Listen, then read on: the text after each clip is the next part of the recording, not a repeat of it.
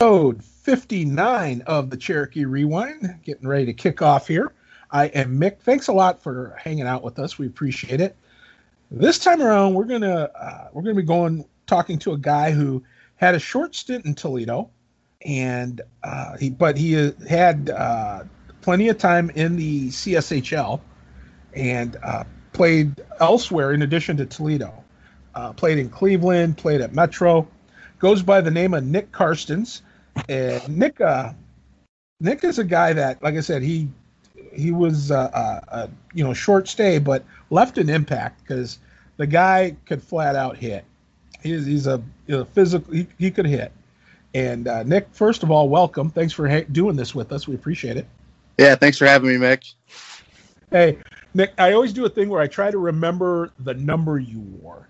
And this one's going to be hard because I really can't remember. For some reason, I'm thinking, was it 23? You were close, yeah. When I came, I kind of came halfway through the year. I think they were all high 20s numbers left, and then the only kind of round number left was 20, so I chose 20. Okay.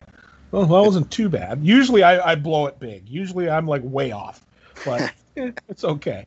Anyway, so like I said, thanks for doing this. I let's get things started here.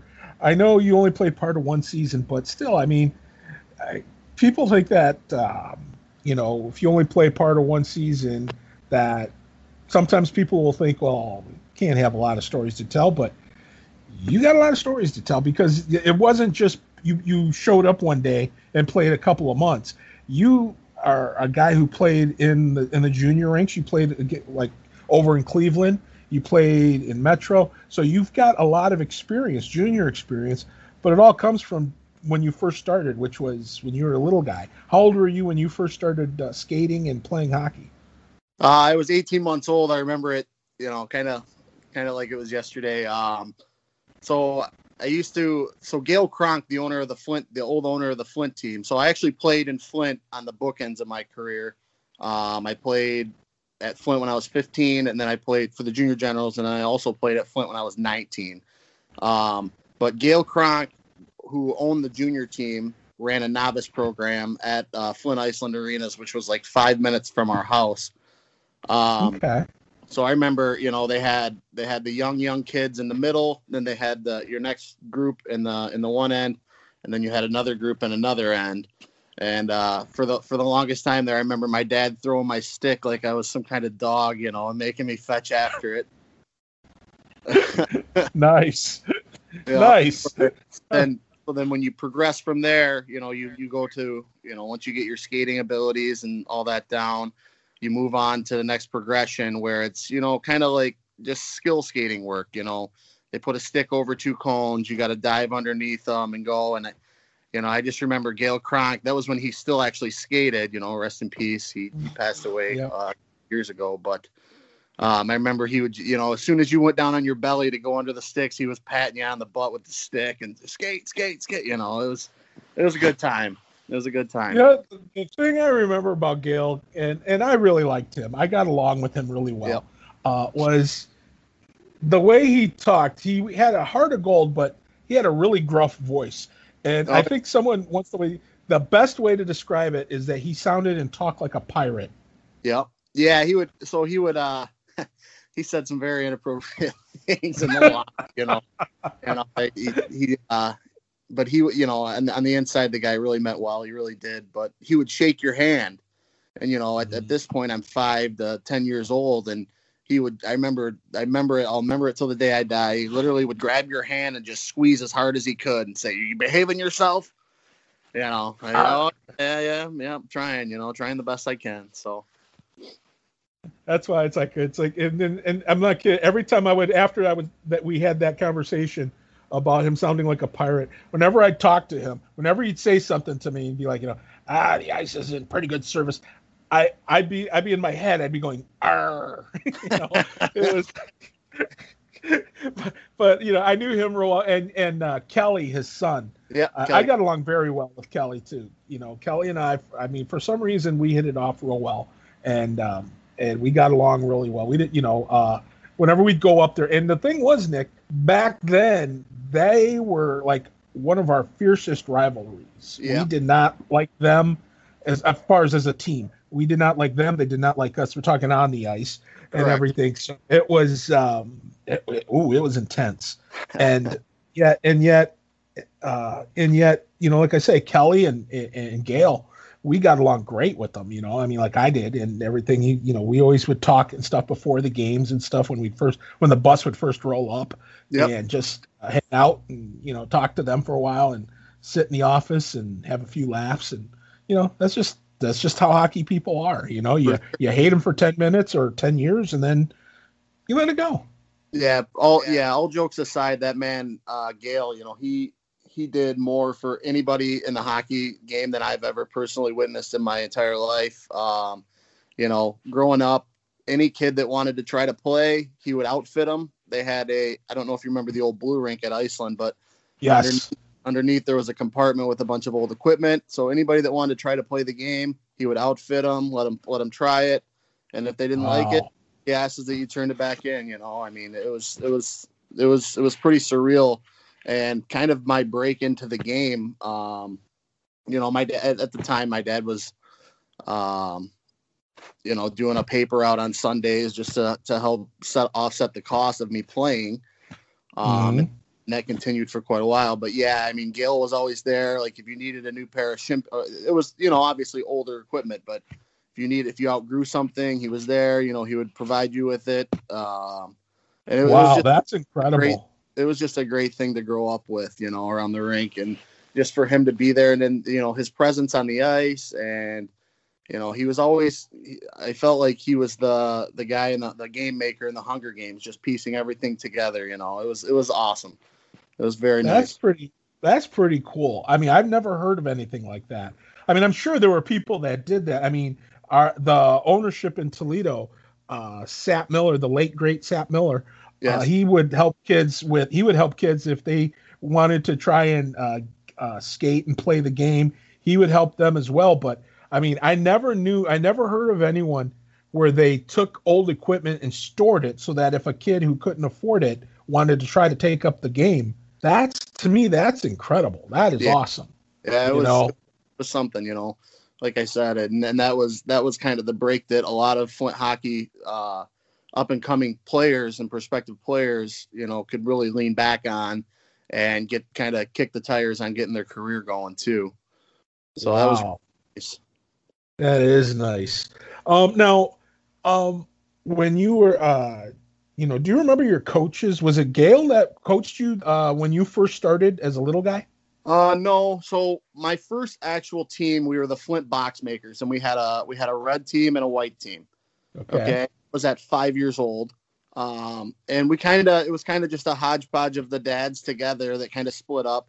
And actually it's kind of funny because, one of the guys that I still play men's league with and who's one of my good friends, Kirk Allen, we always joke about, we have a picture floating around of our team, and it's just crazy to see, all these kids, where they went, how everything played out, and how many people panned out, who didn't, and it's just cool to go back down memory lane with that.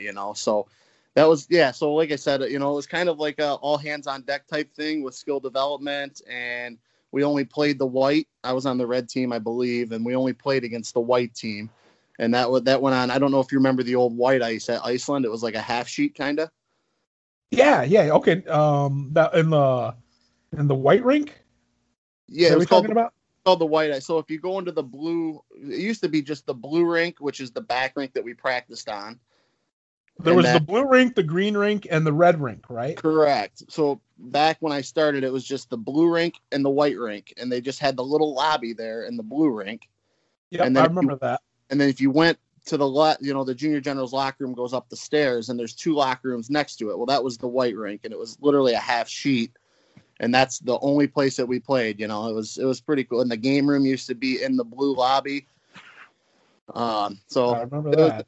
It was nice. They had a concession stand there and everything else. So you know what? They didn't have much at the concession stand, but what they did have was actually really good. Yeah, they had good food. Yep. Yep. So we were the Flint box makers, and we did that. We just scrimmaged each other for the full year, and then I think from there we all went on to mites, to our different teams where we had roughly 10 teams at every level: mites, squirts, peewee, and then even into bantam. And then so you had like 10 house teams. You had your A, your double A, and then you also had a triple A team out of each age group. Okay. So there was a lot going on back then. GM was thriving, and there was actually good money in the area, and hockey was thriving. Everybody looked forward to going to the Generals games. They packed the rink. But yeah, I mean, that was we talked before we came on here about kids taking turn as a goalie. Yeah. That year in the box makers was my one and only goalie experience. We actually scrimmaged the moms. Oh dear. And I got absolutely lit up, and I said, okay, well, here's my goalie career. Patrick Y, you are not, huh?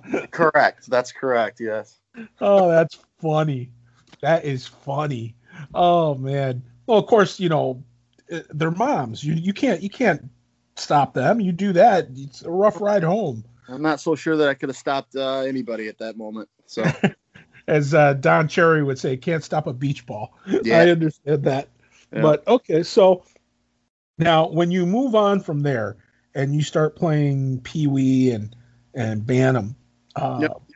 Where did you stay in house at Iceland or? Yeah, so I stayed at Iceland for, I believe, Squirt A. I played Mite House the whole way, and then I played Squirt A at Iceland, and then I believe it was Squirt Double A when we went to. There's another rink in town in Burton called Ice Mountain. It was Ice Mountain at the time. It's Crystal Fieldhouse now. Okay. So I went over there and played, I believe, Squirt Double A, Pee Wee A, and then I came back to Iceland for Bantam Double A. All right. So our Bantam Double A year, we kind of put together like the best of the area and combined teams, and created like a pretty good team. So, and then it kind of gets cloudy from there. That's where all the stories began. Ah, okay. But so now, when did you start playing travel? So I started playing travel Squirt A, and then I played travel through Midget Double A. Mm-hmm. And then that's where it ended. That's when I got my first shot in junior. Okay. So now, where did you play who did you play for in travel, in midget? So in midget, I played, I was actually really young. I was, I believe 14 I played midget double A at 14, and it was a team that we kind of put together at Flint Iceland, but we were called the Flint Force. And everybody, still to this day jokes that we were the Flint Farce because, the coaching staff thought it was a good idea to throw us into the rank division. And we had all these aspirations of a national championship and this, that, or the other thing. And I honestly don't believe that we won more than 5 games all year. Wow. Yeah. Wow. So I went Bantam Double A, or either Bantam Double A, Midget Double A, Junior. And then, so the year that I played Midget Double A, we actually scrimmaged the junior generals after they practiced one day. And this was early on in the season. And like I said, I was 14 years old. And after the scrimmage, I got a call from, at the time, it was Ben Guzak, the coach. Yep. For the junior. I got a call from him at my house. And he basically had asked me, like, hey, we want you to come up now. And, he basically said, like, hey, you only play every other game, but I think it would be a good experience for you to come up now to get ready for next year. So I had talked it over with my family, my mom and my dad, and we had all decided kind of, they'd already paid for the season at Midget Double A. And we decided as a family that it wasn't, I just wasn't ready mentally. Physically, I think I would have been all right. But mentally, I just wasn't ready to make that jump. So from there, I literally just practiced. Every time that they practiced, I was on the ice with them. all year long. So I would, it made for some long nights because I would literally practice with them at 4:00 right after school. And then I would go and just practice with a couple of the youth teams. It's funny, you know, I listened, I kind of prepared myself for this. I listened to the episode that you did with Nick Brazil. And it's funny because his team, he mentioned Ken Tucker. So Ken Tucker was really good friends with my dad, like growing up. And so I would skate with their team. And then I would skate with another team, and then I would practice at my practice.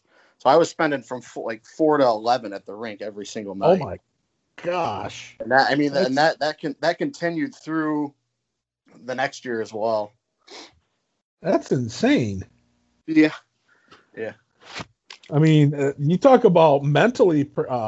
Not sure if you were ready mentally. If you weren't ready to do that from practicing like that, that tells me you could have handled junior, because my gosh, that's insane. At that point, it was a maturity thing too, right? Like, you know, my mind kind of, I was late in my grade, so my mind was, I guess my mind just wasn't fully developed to take on that role or that task, you know. Okay, that's fair enough.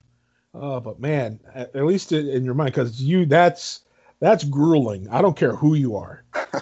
when you go every night from 4:00 to 11 on the ice, yeah, that's hard.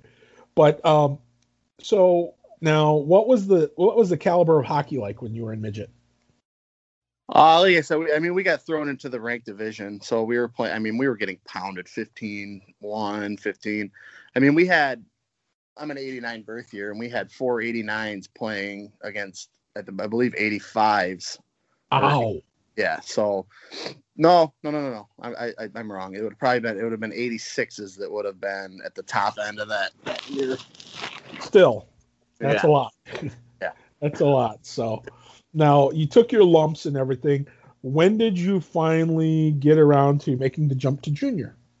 Okay, so it would have been, like I said, I kind of got my feet wet that year by practicing with them every time they practiced, and, you know, just being around the guys and whatnot. And then the next year was when I fully, fully took the jump. I went to training camp. I did very well, and then that's when we kind of started the year. I signed it's kind of a big deal at 15 years old to sign up. You know, you're excited to sign your, first contract or whatever, even though it doesn't pay you anything. But yeah, no, it was that's the year that I took the jump, and for the most part, that year was kind of a whirlwind. I was doing well. Went to the showcase. I was getting, not great playing time, but adequate for my situation. I thought. Mm-hmm. And then 2 months go into the year, and we're at practice where it's a transition drill, and I go down on the D, and it was a big defenseman that we had. I go down, I make my move, either lose the puck or take my shot, I don't remember, but then I transition to defense. So he comes down, he gets up over the line, and I'm giving up probably 8 inches on this guy. So, ooh. And it's not many times that I was the type of guy that always gave up inches and not pounds. So if that tells you anything about my physique. I don't know what you're talking about, Nick. So he comes over the blue line and he puts his head down. So I step up into him. Well, when I did, I tucked my foot into a rut on the old blue ice at Iceland, and I basically snapped my leg. So that was pretty much all she wrote from there. And that kind of, I don't want to be the guy that points to, oh yeah, if I would have never done that, this and this could have happened. But that's kind of the start of the spiral for me, as I kind of tried to have to fight my way into, back into the league. And honestly, most of it, I was out 6 months. So even when I came back, I was just, I was out of shape, even worse than I was. And I didn't rehab properly. I had people in my ear telling me, hey, you need to be on the bike. And I honestly was more interested in working on my shot and stick handling and, basically doing that kind of thing. And that kind of bit me in the end too. And we can go into that later too. So Okay. So, so the first year in junior was not what you had hoped. yeah.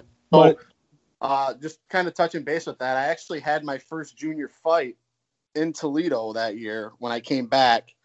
I remember I was 15 years old. They played. I remember it like it was yesterday. The whole setting, warm ups. They played Don Henley, Boys of Summer. And I was getting like 2 shifts a period at that point, trying to work my way back into the lineup. mm-hmm. And I'd never fought gloves off before, but I'd always dreamed of it. Like Sure. I actually enjoyed it. Like when we got into scuffles, like even in bantams and midget. But I remember, like I said, Don Henley, Boys of Summer, and warm ups, just getting all excited, and then rolls around. We're in the second period, or maybe the third, one of the two. But a guy, I hit a guy behind the net. Rogers was his last name. I mean, I remember he was an age out, and I was really young. But Oh yeah, Matt Rogers. Yep. Yep. So, I slash him, and I start to head back to the bench, and he calls me out. Well, I was at the end of my shift. I was ready to make a line change, and all the vets on the team weren't going to let that happen. They all kind of pushed me back out of the ice, and we squared off and had a little scuffle. So that was my first junior fight. Yeah, I know Matt's a good dude too. I know Matt. He's he's in Colorado. He's a fireman. Okay. So, yeah, so he was a guy that he didn't play a ton either. He did. He was like you. Even though he was an age out, we were stacked that year. We had a lot of guys on the offense. But I just remember coming into the building and seeing Haas, Higgins, all these guys that are over 6'3", and I'm all 5'7", and I'm just looking up like, oh, just please don't, just don't mess with me today, please. And it's Higgy. He's also a fireman, but here in the area. But it's funny because hockey people are just a different breed. Correct. It's like they really are. Yeah, I agree with you there. Now, when you so what happened between year 1 and year 2? Okay, so year 2, I actually took a year off and played high school my senior year. Okay. So what happened? Kevin Carlisle took over to coach the junior generals after Guzak left after my first year. Mm-hmm.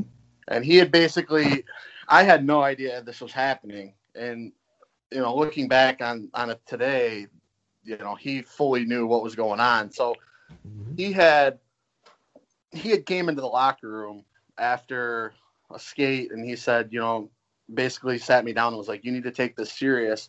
You need to make, because he knew what I was doing. He knew I was trying to get back, and he knew that I was kind of, I don't want to say misguided, but I was kind of doing the wrong things as far as rehab goes, and I was falling more and more out of shape. And he basically told me, he looked me in the eye and he said, you need to make decisions easy come fall at training camp and not hard. And I was just like, yeah. Basically whatever. I blew it off. I didn't, at the time he had nothing to do with the program, but clearly he, looking back, he knew that he was taking over. So I go through training camp, and then we're at like our hell week, so to say. And I make it down. I think there's like 27 people left, and I was on the bubble, So I, at that point, I'm like, you know what?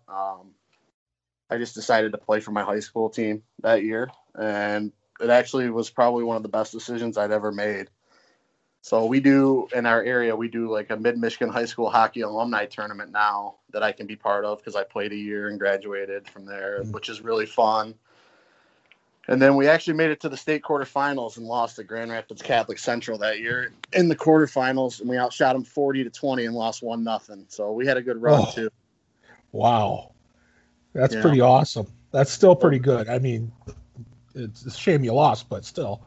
Right. So the playoff week we had was kind of a whirlwind too. We beat the town next to us, which is Durant, we beat them 3-2. I had a hat trick. We beat Flint Powers, who's like the crown jewel of the area, 6-0 the next day. And then we won the regionals like 11-1 against Saginaw Swan Valley. And then it was to the quarters from there. And like I said, I remember we played at Diamonddale at Lansing. I don't know how much you know about that, but we played on the back sheet. And there's literally only enough there's only enough seating for like 500 people in there at the most. And I think they stuffed probably close to 3,000 people. I mean, they were 3 back all the way around the glass. We had students on our bench at some points during the game. So, I mean, it was absolutely chaotic. Now, that's not the Capitol Center, right? That's not. Yeah, that is. Yeah. Yes. Is it? Okay. Yeah. Now, the Capitol Center, they didn't put you in the main rink? No. So, for whatever reason, the D3 quarterfinals are always in that back rink every single year. For whatever reason. I don't know why, but yeah, I mean, it was absolutely jammed in there. It was a cool feeling. I mean, that's great, that you guys had a packed house, but I'm just saying from the standpoint of why not just use the big rink? Yeah, I honestly have no idea. It would make more sense, right? I mean, yeah. But there you go, Nick. There you go, having common sense. Yeah, that was up there. I mean, I think that the biggest crowds I ever played in front of was that, and then the times that we spent playing in Dubuque as well.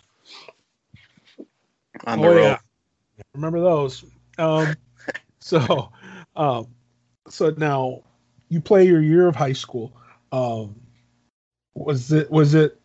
I mean, did you play a different style of game when you played in high school versus when you played that first year of junior before you got hurt? No, I mean, I just kind of played at the level that I was at. I don't know, not to go too far into it, but I played and I did my thing. And then halfway through the year, we needed help on defense. Our coach is like, hey, we need you to try out defense. And then that's kind of where I'm like, okay, I'll try it. And then we had a guy get hurt right before regional playoffs. And then he put me back up on forward, I think on the first or second line. I couldn't remember, and I started producing. I knew at that point, like, hey, it's time to go. Okay. So I was over a point a game, and when my coach asked me to come approach me to play defense, so I thought that was kind of. But, yeah. A little different, but yeah. Anyway, so now, how did you end up going back to juniors? Okay, so it was always the plan. I was going to take 1 year off, enjoy myself, try to find because I mean, when you play, if I'm being honest with you, when you're playing junior hockey, it's basically hockey's a job at that point. Mm-hmm. So I took a year off to have fun, played with my friends that I've grown up with that walked the halls with me in the high school, and just kind of enjoyed myself. And then the next year I go into camp again at Flint, and they brought in some guys that were studs. They went to nationals that year. And I kind of found myself in the same spot where I stuck it out, was one of the, and then I got called in. I was one of the last cuts. But Kevin Carlisle at the time was like, hey, I don't really have a spot for you.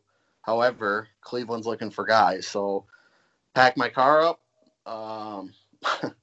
overnight, went to Cleveland and tried to start a new journey there. And that kind of starts the whirlwind of the suitcase for myself. 3 teams in 1 year, so, and then, I mean, I got some good stories and bad stories along the way, but I guess now's as good a time as any to get into it, right? Yeah, sure. Let's talk about Cleveland. That was Bob Jacobson, right? Yeah. I did. Yeah. He's easy to recognize. He's the one with the cup of coffee. With a cup of coffee and 3 cigarettes in one hand. I was going to say, you never see him without a cup of coffee. I'll say that about Bob. And there's some funny stories that later on in future podcasts. I'm good. This isn't going to be just solely all Cherokee alumni. This is going to be. I'm going to have a few guys throughout the CSHL that that can tell stories. And one of them is Jack Behan, who was the head coach for St. Louis. Yeah. And oh my God, I was at a game. Matter of fact, it was a year. I don't know if it was your year or not, but it was a year where they were a junior C team was playing in our tournament to try to be able to qualify for nationals. Right. And I think it was the Massachusetts, the Mass Maple Leafs. I think it Yep. was. Yep. Oh, well, that was your year? Yeah, I believe so. Or it might have been the next year. Well, the thing was that we were playing down in St. Louis. Yep. And Jack was it was Mass Maple Leafs against Cleveland, and Jack and I are standing in the area between the two benches there by the below the press box, and we're standing, and he is just, I mean, unloading on Bob Jacobson. I mean, it's he was like talking about he's talking about how, because Bob was trying to get the beard going. Oh yeah, growing a beard, and Jack was saying stuff like, you look like the leprechaun on the box of Lucky Charms, and I mean, I am just literally crying. I am laughing so hard. I am like, I had to leave there and go into the lobby because I could not take it. I mean, I was shaking like Jello, and I am laughing myself silly. And I mean, he was just merciless on him, and of course, Bob being Bob, his eyes looked like they were ready to burst out of their sockets. Oh yeah. And, matter of fact, he was so mad he almost knocked over his cup of coffee. But oh, funny. He used to put his coffee on the dasher, set it on the dasher, yeah. Mm-hmm. Try to shoot pucks at it, hit it, and stuff like that. So I'm if you ask Bob Jacobson what he thinks about Nick Karstens, I'm pretty sure you won't get a good answer out of him. I kind of left a bad taste. After I left, I went to Metro. We'll get into that, but I did something that was probably the biggest black eye I had on my junior career. So okay. But we'll get to the Metro days. What was it like in Cleveland, though? I mean, besides that, I mean, did you get playing time? Were you able to? So kind of similar to my time in Toledo. I went there. I was behind the 8 ball already because they were already skating. They already had basically their core pieces. They had their top 6. They had their top 4D already established. So I was just basically fighting my way, trying to find a spot, which I knew going in. I get there and immediately they're like, okay, well, we need you to play defense. I'm like, okay, well, I hate defense. And 2, whatever, I'll do whatever I need to do to try to make it here. I stayed in a billet house with a single mom and her daughter and 2 other guys on the team. One of them I love. I still to this day talk to him, Chris Klein, who was just an excellent person. And then the other guy, he kind of rubbed us the wrong way, and he was actually a Peoria guy. Which whatever. Me and Chris kind of did our thing and then left him alone to do whatever, But he was like a captain of the team, like assistant captain and whatever. And so we play in a preseason game, and that's when Hampton Roads had their like traveling team, I guess you would say, where they did like a big long road trip all year. They were independent, and we played them. And there was I remember I didn't play great. I scored a goal from the point, but I didn't play great. And then, fast forward, the regular season starts.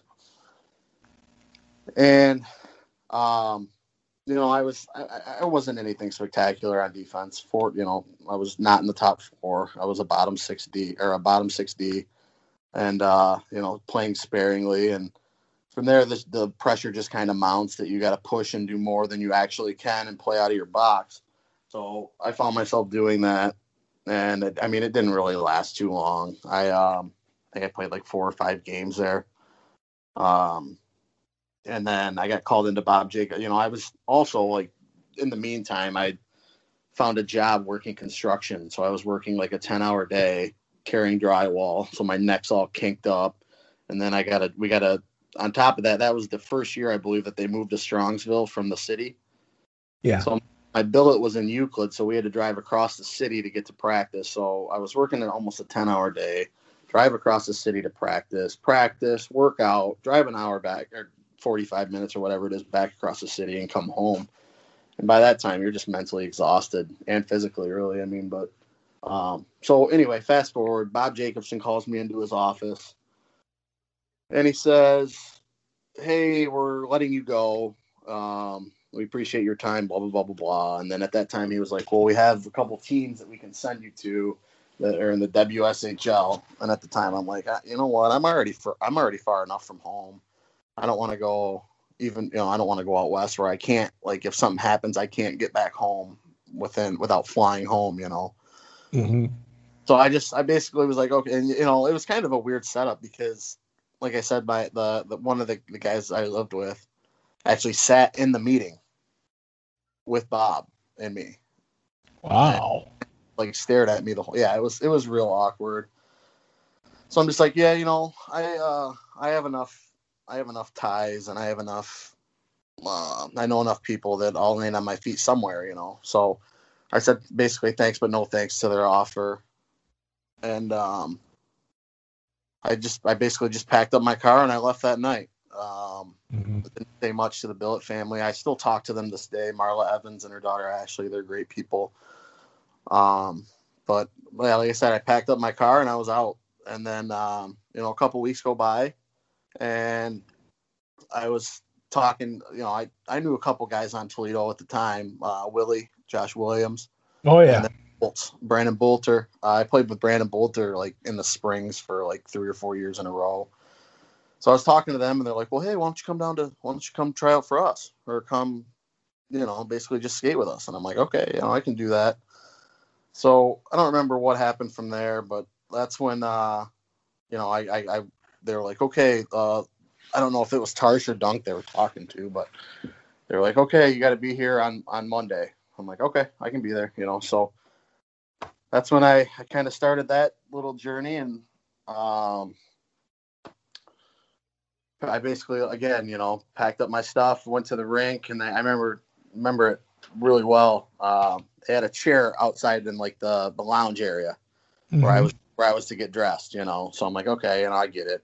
The locker room was full, and so I remember, I introduced myself to Mo, and I got, I could talk all day. Like, there's no other team in junior hockey that has a guy like Mo. That's true. I know. Character-wise, I and love that guy. I couldn't name another junior team out there that actually has an equipment manager, let alone a guy that goes above and beyond and dedicates himself like Mo. That's so true.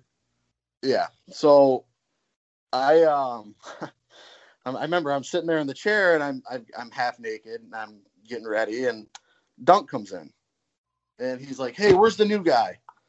And I hear Mo say, "Oh, it's the guy over there in the chair that has the same physique as I do." And right then and there, I'm like, "Oh, Jesus, here we go." This is like, I remember thinking like, okay, good jokes. This is going to be good. Cause I'm a prankster. I like to joke. So, I'm laughing, whatever. And then, so I remember I'm halfway dressed and I go in the locker room to get a jersey. I remember like, Dunk was real adamant about only certain color tape on certain color socks and color coordinating everything, and basically looking the part for even practice. So I didn't want to mess any of that up. So I went in there to seek out somebody, to ask them like for help. And I think I grabbed Willie, but, and then I look and I'm just like, holy, I look over and I see this guy who looks to be 7 foot tall and just thick. And he has the biggest beard. Looks like he's been living in the mountains for ages. And I'm like, oh my, what am I getting myself? It was Ryan Wall. I knew it. So I'm just like, oh my, what am I getting myself into here? So, practice goes well. We get off the ice, and they basically were like, hey, we'd like to have you back here Wednesday. I think it was.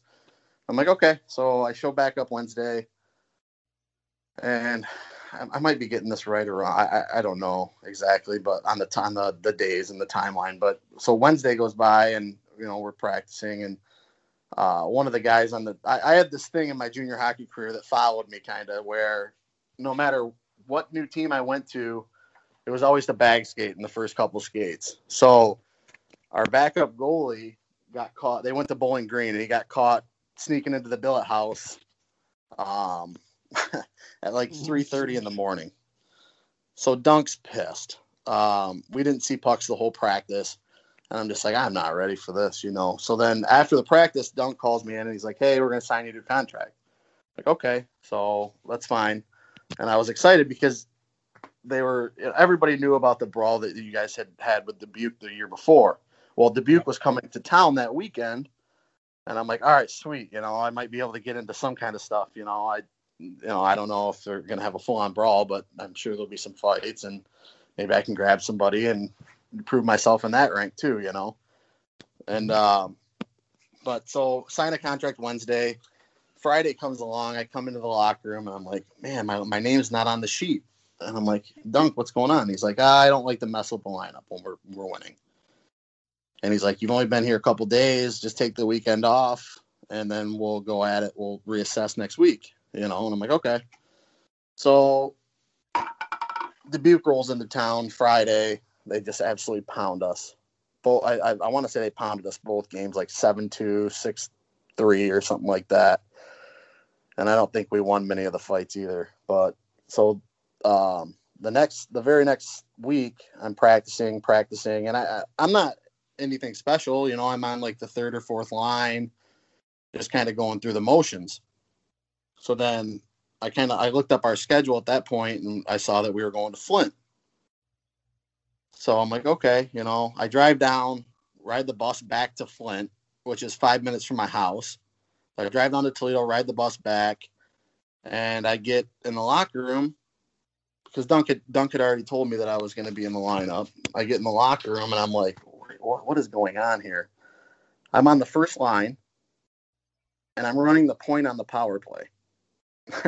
Mind you, I've had no work with the top unit, and I've really never ran the point on the power play before. I was always either a half wall or down low guy. So I'm like, okay. So we get into the game. I score a goal, my first junior goal. I score at Flint. So that was kind of bittersweet, you know. And I just remember we were staying on Miller Road at a hotel when my house is 4 minutes from the hotel, you know, which is kind of crazy in itself. I'm just thinking, well, it's just a whirlwind of a weekend. So, like I said, I scored a goal, was excited, feeling high. We go into the locker room after the first, I think up 2-1, I believe. And then we come back out and we go on the power play quick in the second period. So Dunk calls my number and I'm like, okay, here I go, you know. So I remember I got the puck at the point, and I'm looking around. Well, one of my friends from my local high school starts to step up on me. He's at the top of the dime and he steps up on me, and I'm like, I go to make a move and I just absolutely fall down. He goes in and scores 2-2. And then that was kind of my fall in Toledo, you know. But you know, thinking back on it, like, what more can you ask of a coach? Throw me into the mix and see what I got. You know what I'm saying? So, yeah. Uh-huh. I mean, that from there, I got bumped back down, obviously, and was starting to, you know, just practicing. And then I had watched fights all along, and I'd always see guys take off their elbow pads. Mm-hmm. And I didn't have much experience at that point. You know, I had like 2 or 3 fights under my belt. And Jay Clark, we kind of set up a fight for practice before the practice, right? So we square up. I shred my elbow pads. Well, Clarky thought that was like a disrespect thing. And I honestly didn't mean any disrespect. So he absolutely beat the wheels off me. And he didn't want to stop, which, thinking back, you know, now knowing what I know now, it was a big no-no. And I don't blame him for it. But that was that. And then I, you know, sparingly playing fourth line, going out there and just basically being a wrecking ball, just trying to hit everything in sight. If I got the tap on the shoulder from Dunk, you know, like I said, I can fight. I was probably, you know, 60-40 in my career, but I was 5'7", you know, 5'7". And so like I said, I was always giving up height and not pounds. So, which means you had strength. You had a good solid base to work from. Right. It was a weeble wobble. Stop it.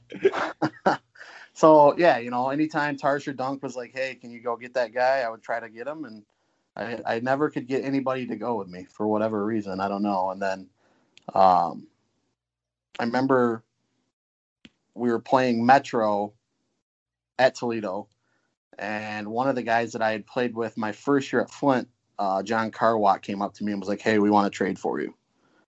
And my buddies at the time were, I had a couple buddies that I had played with on Metro as well. So I'm like, yeah, okay, I'm not really playing here. I kind of dug my own grave in Toledo. So I was like, yeah, whatever. Just have your owner call our owner and we'll figure it out. So then I get a call from Dunk that night, or maybe like early the next week, and he's like, "Hey, Metro wants to trade for you. Do you want to go?" And I was like, "Well, and like I said, Dunk being the stand-up guy he is, I asked him. I said, "Hey, do you see me having a chance to consistently crack your lineup and work my way up the lineup here?" And he said, "No." And I said, "Okay, well then, yeah, make the trade." So that was basically my career in a nutshell there. Not all bad though. The owners, I believe it was the LeMays at the time. Yeah. Well, yep. Chuck LeMay. Yep. Yeah. So Toledo was it was a little different than any other junior program. So when I went to Metro, we kind of touched base on this before the podcast started, but so Toledo was one of the best run organizations that I had played for and that I had even heard of at the time. I'd never played for another team that would give you a $10 bill every time you got off the bus to get food. Whether we used it on food or put it in a hat and everybody got a poker hand, that's another story. But no, I had never had anybody talk to me about possibly getting tutoring for college. I had never seen anybody that had the people in place like Mo, even Brandy in the scores box, yourself. It was just a class run organization. And then, one funny story I got, I don't know if I'm sure you know Mark Farrell. Oh God, yes. So Mark Farrell, we all got loofahs. We all got a shower bag, right? So One day Mark Farrell's loofah's gone. So he's just absolutely just on a warpath trying to fit this loofah. So the next day we come into the practice and Mo had taken all of his stuff out of his locker and put like 100 loofahs in his locker, and he was just losing his mind. That was one of my funnest. I'm like, no way, this is happening right now. It was just hilarious. Oh God. Yeah, I think if I'm not mistaken, Mark is a nurse now, isn't he? I think so. Yeah, honestly, I lost. The only people that I really keep in contact with from Toledo are I see Fish, DJ Fisher. When we play, I coach U of M Flint's team now. So when we play in Indy, we play Indiana Tech. I see him every once in a while at the rink. He's coaching their team, or was before the pandemic. But so I see him, and then the only other people I really keep in contact with are, like I said, Brandy and Mo. Yeah. Well, you got quality people there with Brandy and Mo, no question. So so you end up going to Metro. Tale of two times. What was that? It was a heads and tails type scenario for me there, because I literally, like I said, I went from an organization that took care of their players, that put their players first, and always, wanted their players to succeed, to an organization that was not great. That starts from ownership down. At Toledo, we practiced always 4:00, and then you go to Metro and you're practicing at 10:00 at night. And there was a rumor floating around that that's because he got a steep discount on the price of the ice and whatnot. But anyway, that's totally different run organizations. And it starts and stops with ownership. We on the road at Toledo, we got, like I said, we got a $10 bill every time we got off the bus for food. And then you go to Metro and it's like, okay, the game's over. You guys go have at it, do your own thing. And, you got it's just not. It doesn't create a team atmosphere. You got guys, certain 6 guys going here. You got 8 guys going there. You got guys running across the street from the hotel to find their own thing, and it was just, it was just nuts.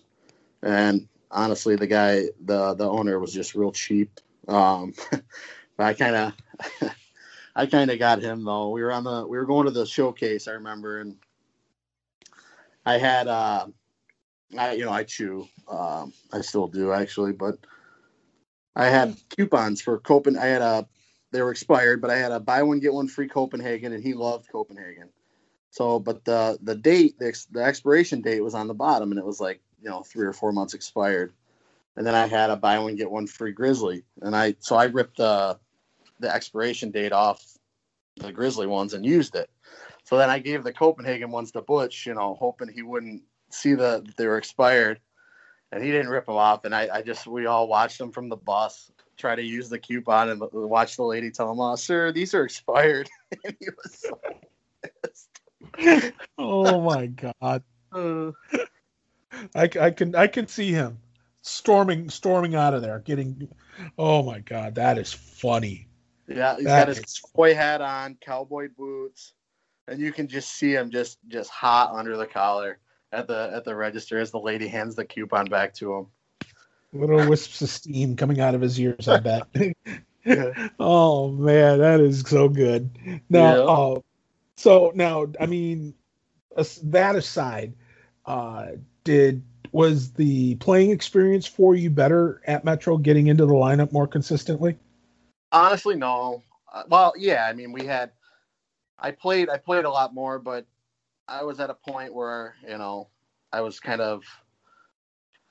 I'd had enough that year for 5 years worth of playing. So I was playing D again, and we were down 4 or 5 D, and I just found myself fighting every chance I could, and I think I ended up getting a couple of the 2-fight EJs, and there was one time we were playing at Motor City, and we were down to 4D, and that guy was like, "Hey, you want to go?" I'm like, "Yeah, sure, let's do it."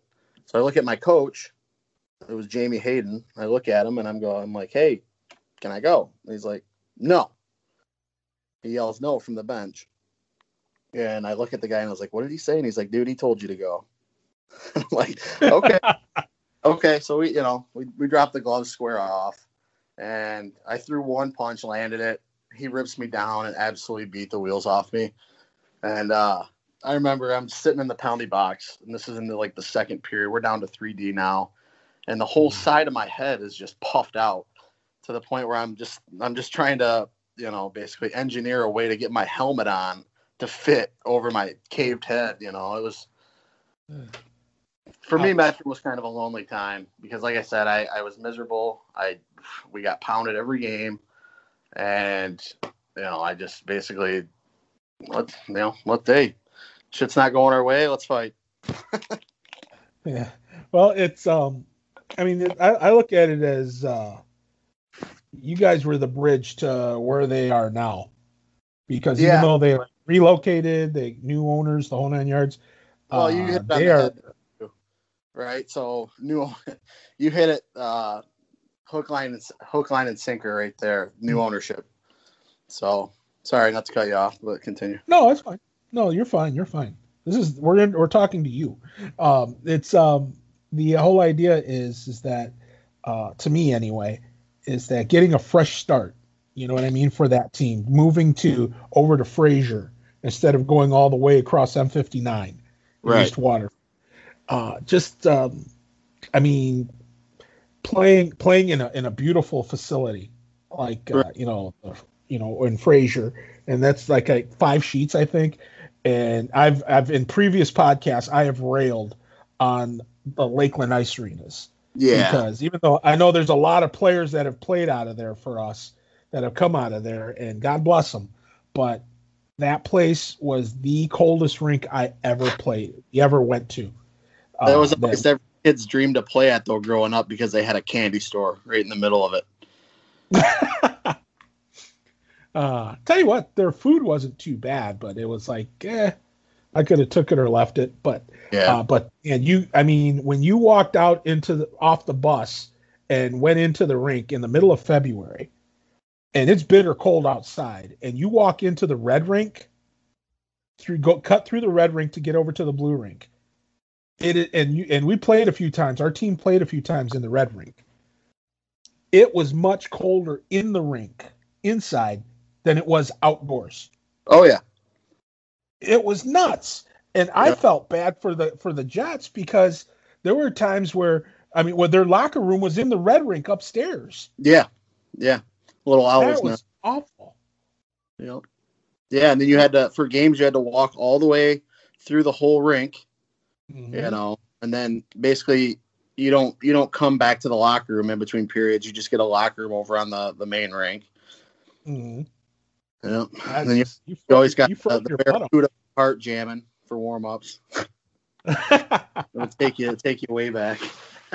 Yeah, well, I'm old enough. I can do that. So, but I'm a lot older than you guys. So, but anyway, no, I mean, so what happens next after you finish that wild year? What? So I get a flyer in the mail somehow. I don't know, for a new team, the Findlay Growl, Findlay, Ohio. Oh yeah.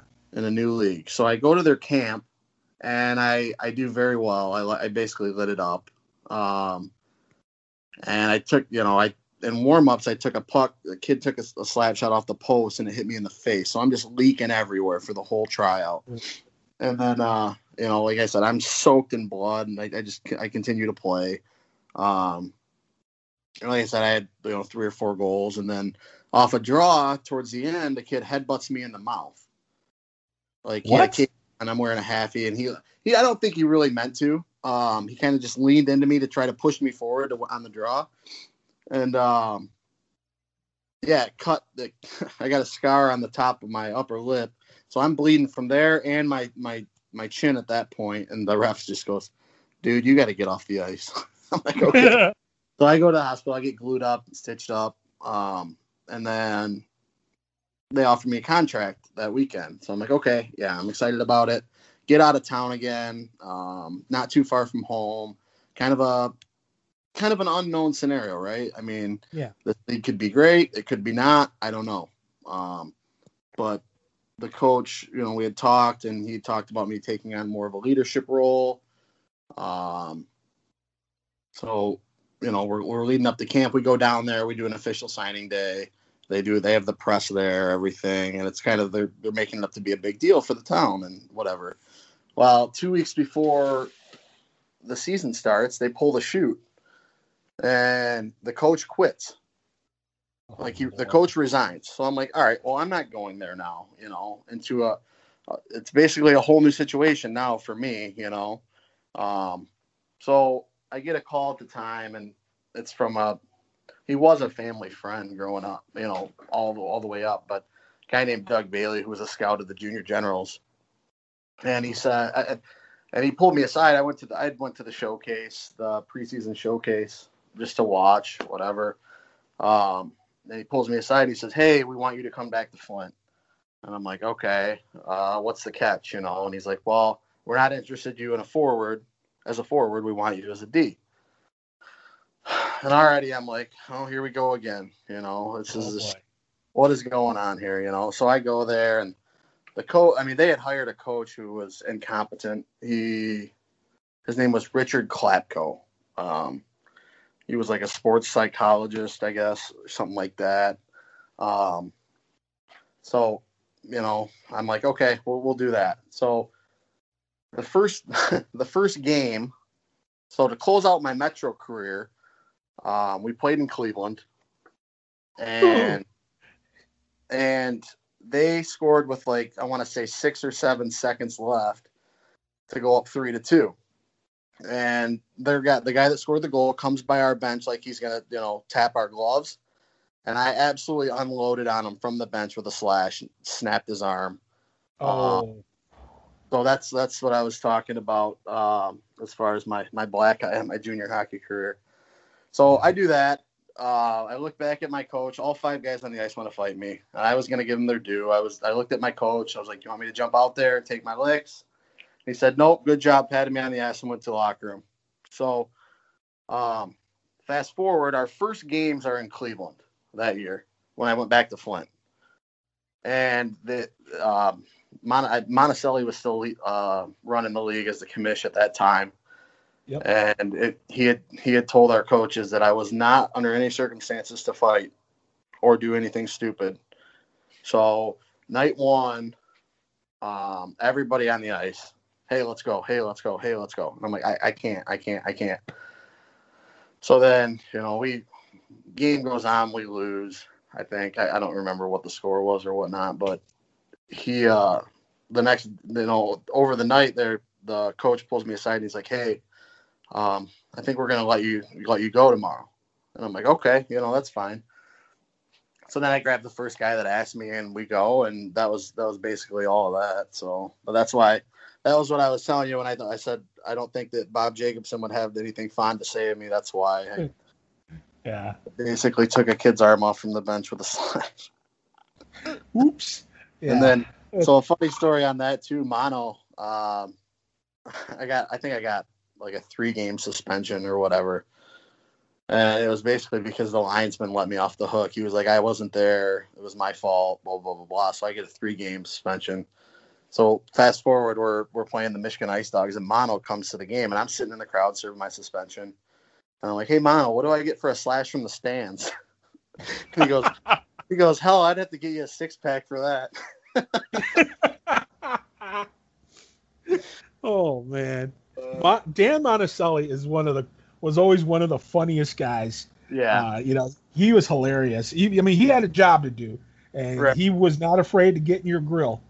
But yeah, we always looked forward to him coming in. He did his rounds every year at the beginning of the year, and gave a little speech in everybody's locker room. We always looked forward to him coming in, joking with him, poking at him, Yep. He was a piece of work, man. I tell you. And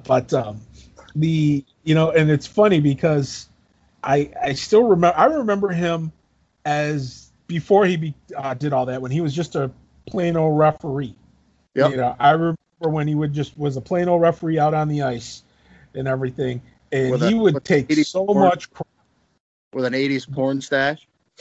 The mustache, yeah. Oh man, that was funny. And the thing is that he had the he didn't have a full on mullet, but the way his hair he had it like it just was like, I don't know, it was slicked back so well that it almost looked like a very 1982. Yes, it was. And it was funny because I remember him doing all that stuff, and he would catch so much crap because he put on a little weight after a while, and people would be merciless to him. And I thought that was unfair because he's still out there skating, and he could call a good game. Oh yeah. So I never, I was like, man, give the man a break. So, right. But I always enjoyed Mono. He was great, man. He was hilarious. Oh yeah. But now for you, I know that was a dark spot, but after that, I would say that it was a dark spot. Every experience that I experienced along the way was either a learning experience or something that told me, hey, you need to go in a different direction. I never really took it as at the time, yeah, I probably hung my head and pouted, but the more I get older and the wiser I get, it just seems like everything that happened to me along the way just kind of makes sense, right? It's like a puzzle piece that had to fit for me to move on into something else. Mm-hmm. So now after you were done playing juniors, that was your last year, right? When you played with Flynn again? No. No.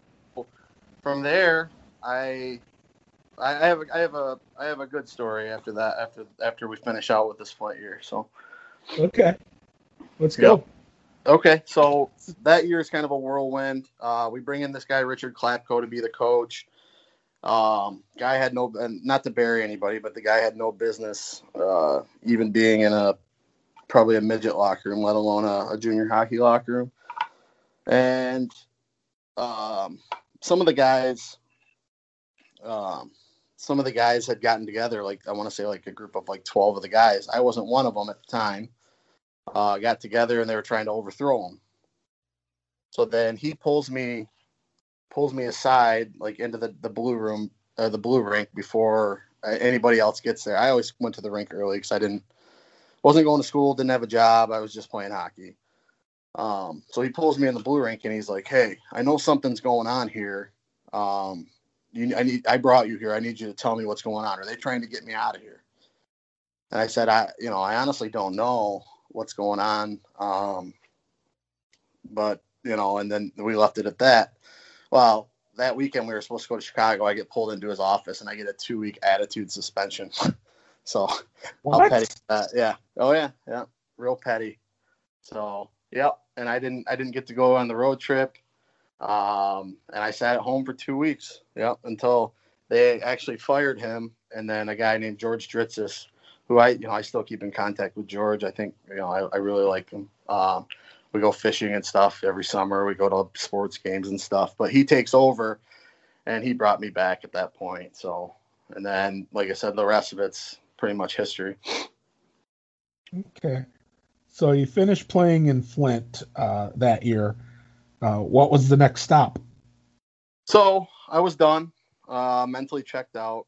I took the whole summer. I was eating at Golden Corral, coming home, sleep until 2 or 3 in the morning. I was just kind of in a dark place.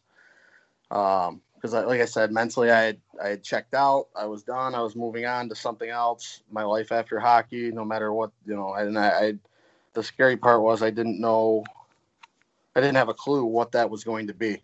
Did I go to school? My dad's a journeyman pipe fitter. Do I join the trade? I didn't know. Right. And the unknown for a kid, I guess at that point is kind of scary. So it was that point, I gained like 20 pounds or 30 pounds and my weight was up to like 250 at that point. And I had no positive things in sight. And my roommate now, who was one of my best friends from high school and middle school, even, we had played together forever. And he was playing in Atlanta for the Atlanta Knights. And he's like, "Hey, just come down to Atlanta." Basically reiterated to me what I was already thinking, like what was I going to do without hockey, this, that, and the other thing. So I did.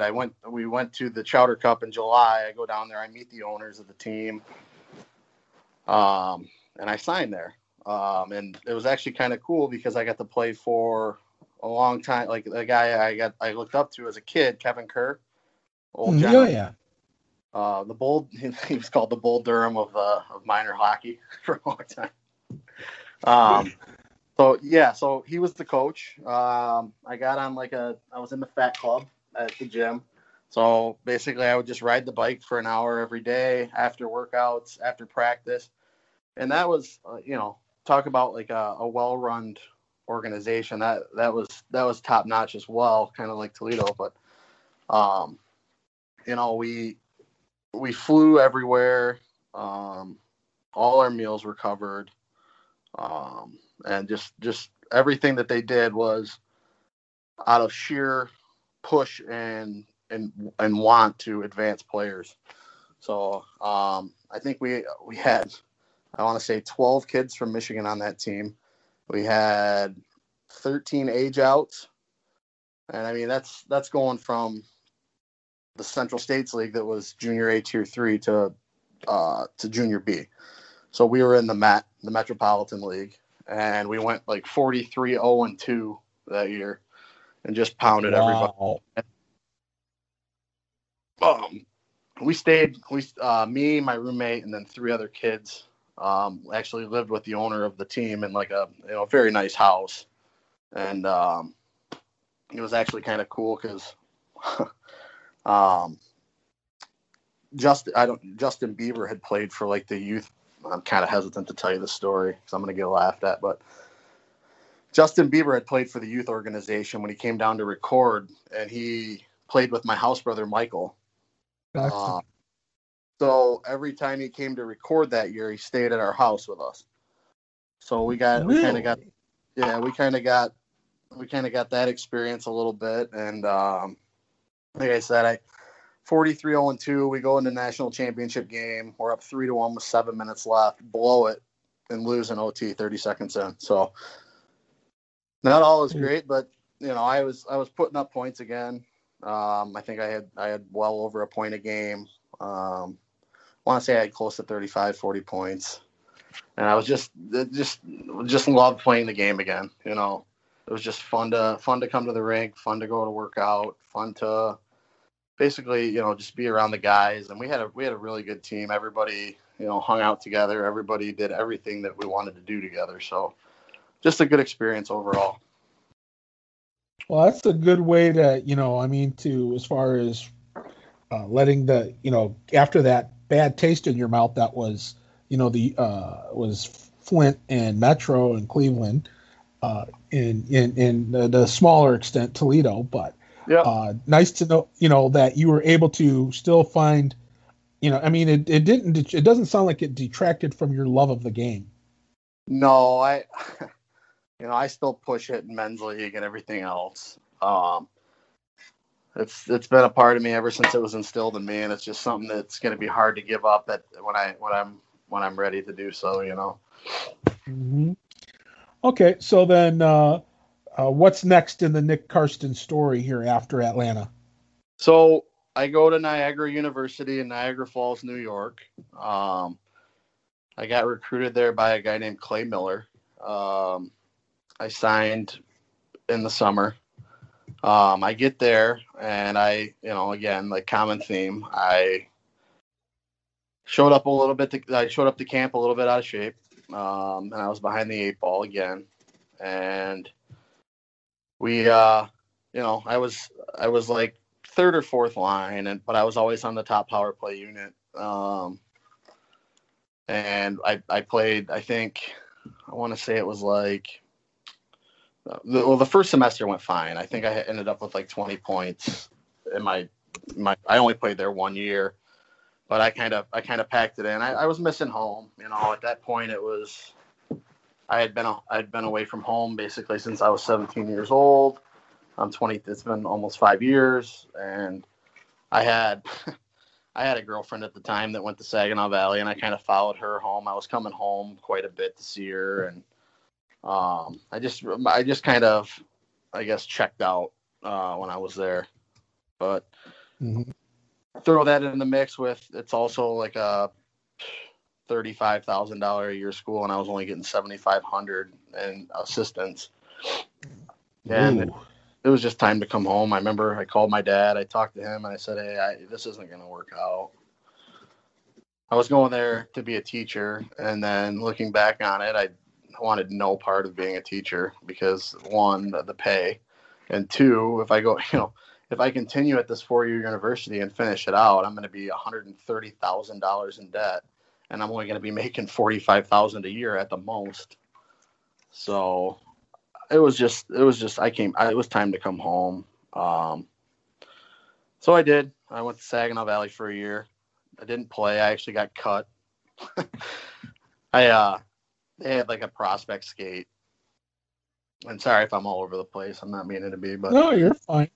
They had a prospect skate, and I was playing slow pitch softball, and I come around third, and the catcher got the ball early, and I tried to leap around him, and I pulled something in my growing area. So I tried to, and the prospect skate was the next weekend. So I go and I'm hurt and I didn't play well. Got cut, and then that's where I found my love again. I went to U of M Flint, and then I played there for 3 years. So, and then now I coach there. Oh, wow. Yeah. That's awesome. Now, did you graduate from U of M Flint? I did. 2015 communications degree. Yep. Oh, you can have my job. Anyway, but, that's awesome, man. Now, I mean, to wind this up here, how did you end up coaching? So, I guess, I've always I've always excelled in thinking the game, and like I said, I had played for 3 years at U of M Flint, and then the assistant coach at the time, Jake Shira, we would always talk. We were kind of like nerds. We would talk, oh, look at that 1-2-2 passive, or look at all the strategies and stuff like that. Mm-hmm. And then when I was done playing, I kind of stepped away for a year, and then the coaching staff basically asked me like, hey, you want to come on as like an assistant? And I said, yeah, I'll do that. That's fine. And then now I think the pandemic, we didn't play this year because of the pandemic, but it would have been my 4th year helping out with the team. So, and now we're trying to figure out what we want to do moving forward as far as our staff goes. Okay. So, well, that's awesome. I mean, they always say it's not how you start, Nick, it's how you finish. For sure. And it sounds like you definitely come out on top here. So that's a good thing. Yeah. So, now, let's see, any family, kids, any of that kind of stuff now these days? Nope. Just, I'm married to my job, basically. Okay. It's my job. I work a lot. I actually work close to Toledo. I work Dundee Engine Plant. Yeah, I know where Dundee is. Yeah, it's right so there. I'm a production supervisor. I run the crankshaft line in the machining department. So, wow. And I started out at Mack Engine Plant in Detroit, and they took everything that was in the plant and moved it to Dundee, and then turned Mack into an assembly plant. So they're going to make the Grand Wagoneer there and the Grand Cherokee with a 3rd row. And then they moved all of our equipment from Mack to Dundee, and I followed our equipment. That was probably a year and a half ago. I've been there since January 8th of 18. So. Oh, good for you, man. That's great. Yeah. It's okay to finish up here. Just a couple more questions. Yeah. What would the Nick Karstens of today say, or what advice would you give to the Nick Karstens in your junior years? Just probably a couple. One, just enjoy yourself. There was a lot of times that I got down on myself, and I was, I was in a dark place just because of my own thoughts and my own experiences, I guess. So I would say, just enjoy yourself. It doesn't last. Some people get more of the experience than others, and I think that I pretty much capped out on my experience. I played 4 years of a potential 5, and I would say just enjoy the moment.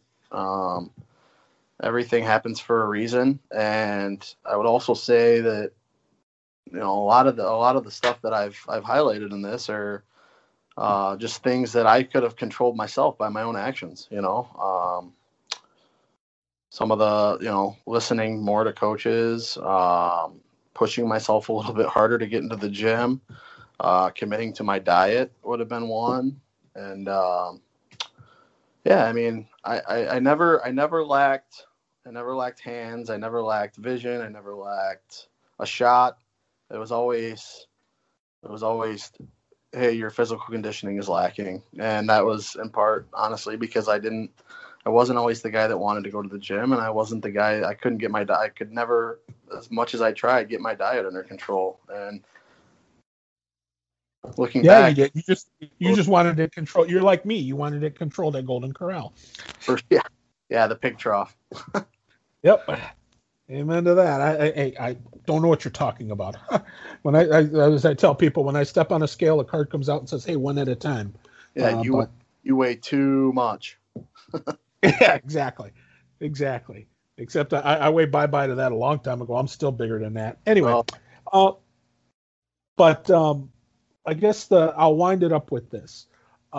You talked about your time in Toledo as being mostly a pretty positive experience. Correct. It didn't work out the way, as far as being able to be in the upper echelon of the team. But, right. but you still, I mean, the way it was run, the way you experienced being around the Cherokee and everything, what would you want to say to Cherokee Nation as far as if you had anything to say to them, whether it's because people from the different eras all listen to this, and I always say I'm grateful. I don't take it for granted. And but if you had something you'd want to say to Toledo, what would it be? Honestly, I mean, like I said, it was short lived, but thank you for 2 months. The way that and I don't know if you guys still have the same ownership, but I'm sure that No. the new owners have carried the same light as the LeMays did. But Yep. enjoy your time. Everything happens for a reason, and listen to criticism, take it to heart, and work on yourself. The organization is ran very well in Toledo, and like I said, you got Brandy in the scores box. You got Mo, who you're not going to find another junior hockey team that even has an equipment manager for the most part. And even if you do, you're not going to find one that has the commitment and dedication that he has on and off the ice. Without question. You prepared. And then even with, with you, Mick, I mean, I don't know how many years you've been at it, but I retired. I retired from doing the Cherokee, and here's the funny part. You talk about coming back around again. Mo's son does the play-by-play now for the Cherokee. Really? I retired. Yeah, I retired a couple seasons back. But was that Zeke? Yeah, Zeke. Yeah, he finished high school at St. Francis, and then he's now the play-by-play voice, and he's doing a good job. He's gotten really a lot better and is really now a really good play-by-play guy. So he's really he's doing a good job. Yeah, even like I said, I saw you around the rink even before you knew who even had a thought of who Nick Karstens was. Back in the day at Iceland Arena, they used to have the showcase there, and I saw you setting up, and I just remember thinking to myself, like, wow, this is what junior hockey is actually about, and then come to find out it was kind of like a limp-in, because, that's really not what junior hockey is about. That's just one of the things that Toledo does for their players to get them on the map, Yeah, back then it was, you're right. But now, nowadays, everybody, I mean, they have, by rule, all the teams have to provide hockey TV video and pay-per-view and their announcers. Now, not all of them are at the same level or anything like that. And I'm not putting myself over. I'm just saying, as far as, sometimes they'll just grab whoever they can get and put in the booth. And that's fine. If that's, that's fine. I don't begrudge them that if that's what they're, the kids that play tier 3, they're working to, improve to get to tier 2 and then maybe tier 1 someday. Same thing with the officials. The officials are working to get to a higher level. Same thing with broadcasters. I stutter and I stammer and I screw up, but I was always working to try and get better at it. And like I said, I found my niche and I was happy. That was the key. I was happy doing what I was doing. Yeah, I remember. I also not to go over time here or anything, but I also remember back in the day when I was playing there. You're set up in the corner there. You got all the dads. They would only serve beer in the one corner, and that was like kind of the rowdy corner. It was awesome. It was a good atmosphere. What was the TV channel? Was it BCN? BCSN. BCSN Toledo. Yep. Okay. Yeah. Buckeye Cable Sports Network. Mm-hmm. Yep. And then that was kind of cool too, that they would actually broadcast all the Cherokee games and whatnot, and just look over, stuff's getting rowdy on the ice. And you look over in the corner, and all the dads are getting rowdy too down in the corner. It was a cool experience. And then like I said, I don't really have a bad thing to say about anybody in Toledo. Some of the guys I played, Sexy, Doug, Lyndon Smith, I lived with him, and Jay, Frank Mattiak. Mark Farrell always had me rolling. Even Sexy, me and Sexy kind of had the same junior hockey experience with, living out of a suitcase for basically 5 years. So Sexy in his podcast, he told me that he actually had to sleep at the rink for a couple of weeks. That doesn't surprise me. Yeah, I could see it. I did a night where I slept in a car. So, but yeah, no, it Wow. makes sense. Yeah, like, and then that's just the guys that were outgoing, you know. And then you had your like Goody was I think Goody was the captain. You had Nick Yost, was a very good guy. Hadell was a really good Yeah. guy. Good old Swede. Mm-hmm. Yeah, and yeah, but honestly, looking back, you know, if I had to Fish, you know, if I had to rank my top three, it'd probably be Fish, Dougie London Smith, and then probably Mark Farrell. Just because of the way that they carried themselves, you know, they were all funny guys. So. Mm-hmm. And see, we did this entire podcast, and we didn't once mention anything on any other places on Alexis Road. Anyhow, yeah, there was the establishment on Alexis that we won't talk about. Yeah, very good, very good. And it wasn't for bullies. Okay. Oh man. Anyhow, okay. Well, Nick, I tell you what, I appreciate you doing this, man. This seemed like only a few minutes, but I mean, here we are, almost an hour and a half later, and my gosh, the time flew, and that's because when you've got good stories to tell, it just flies right by, and you did a great job here. I appreciate it. Thanks for having me on. Hey, pleasure is all mine. Well, I'll tell you what, that's going to do it here for episode 58 here of Cherokee Rewind. Check that, 59. What do I know?